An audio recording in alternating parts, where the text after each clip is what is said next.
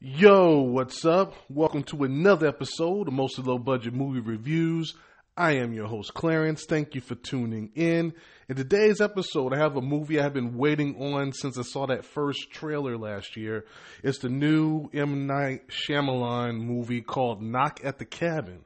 I think professional critics are a little unfair to Mr. Shyamalan. With that being said, he does make a lot of mediocre movies. I mean, the problem is when he gets it right, it's really good. But when he misses, it can be a disaster. Now, his last theatrical release was Old, and it was okay. I mean, I liked it more than the critics did, if I recall. And I do know research, so forgive me if I'm wrong. It rated somewhere in the 50s from the pros and the audience.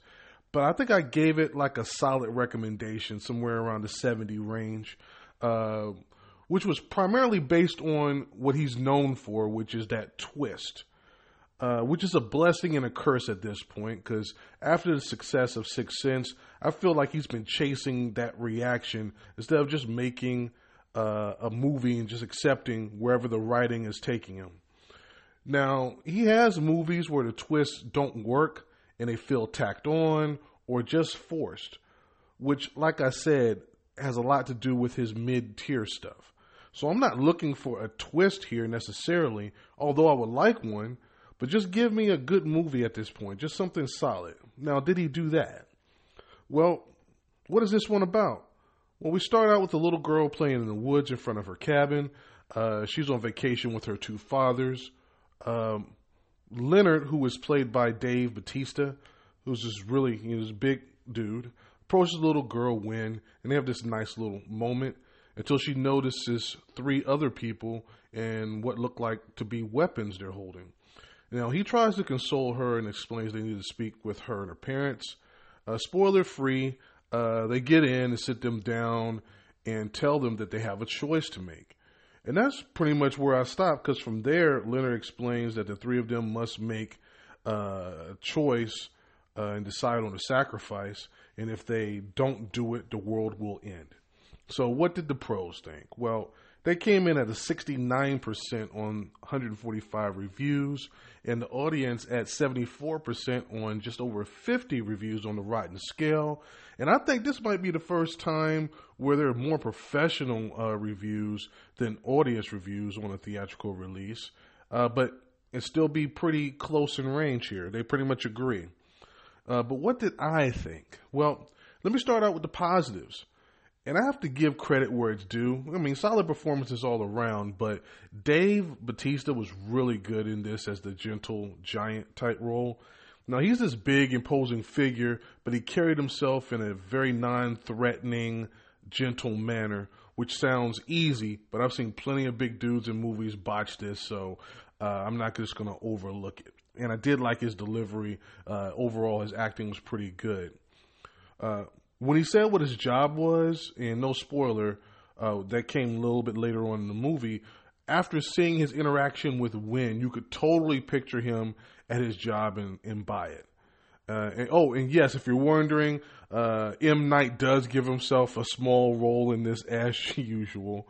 Now, the setup was gripping, and they didn't waste any time at all, and I'm glad he chose to give us these small doses flashbacks with the family's background interspliced in between the matter at hand. It gave it more of a slow burn type setup where things would come to a head, and then he would give us a little break or a little breather with some backstory.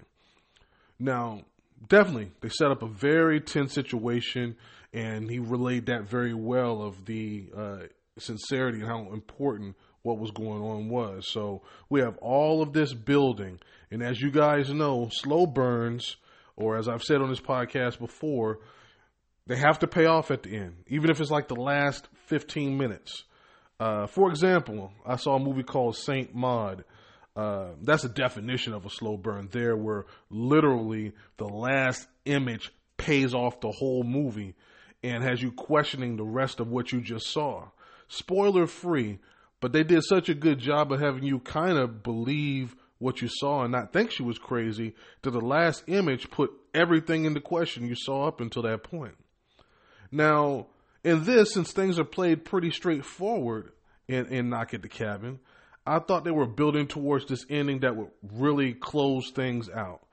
And yeah, as you can guess, yeah, that's where my negatives start. Spoiler free, but the setup is the setup, and that's what you get. So take that how you will. So I don't know what you think about it.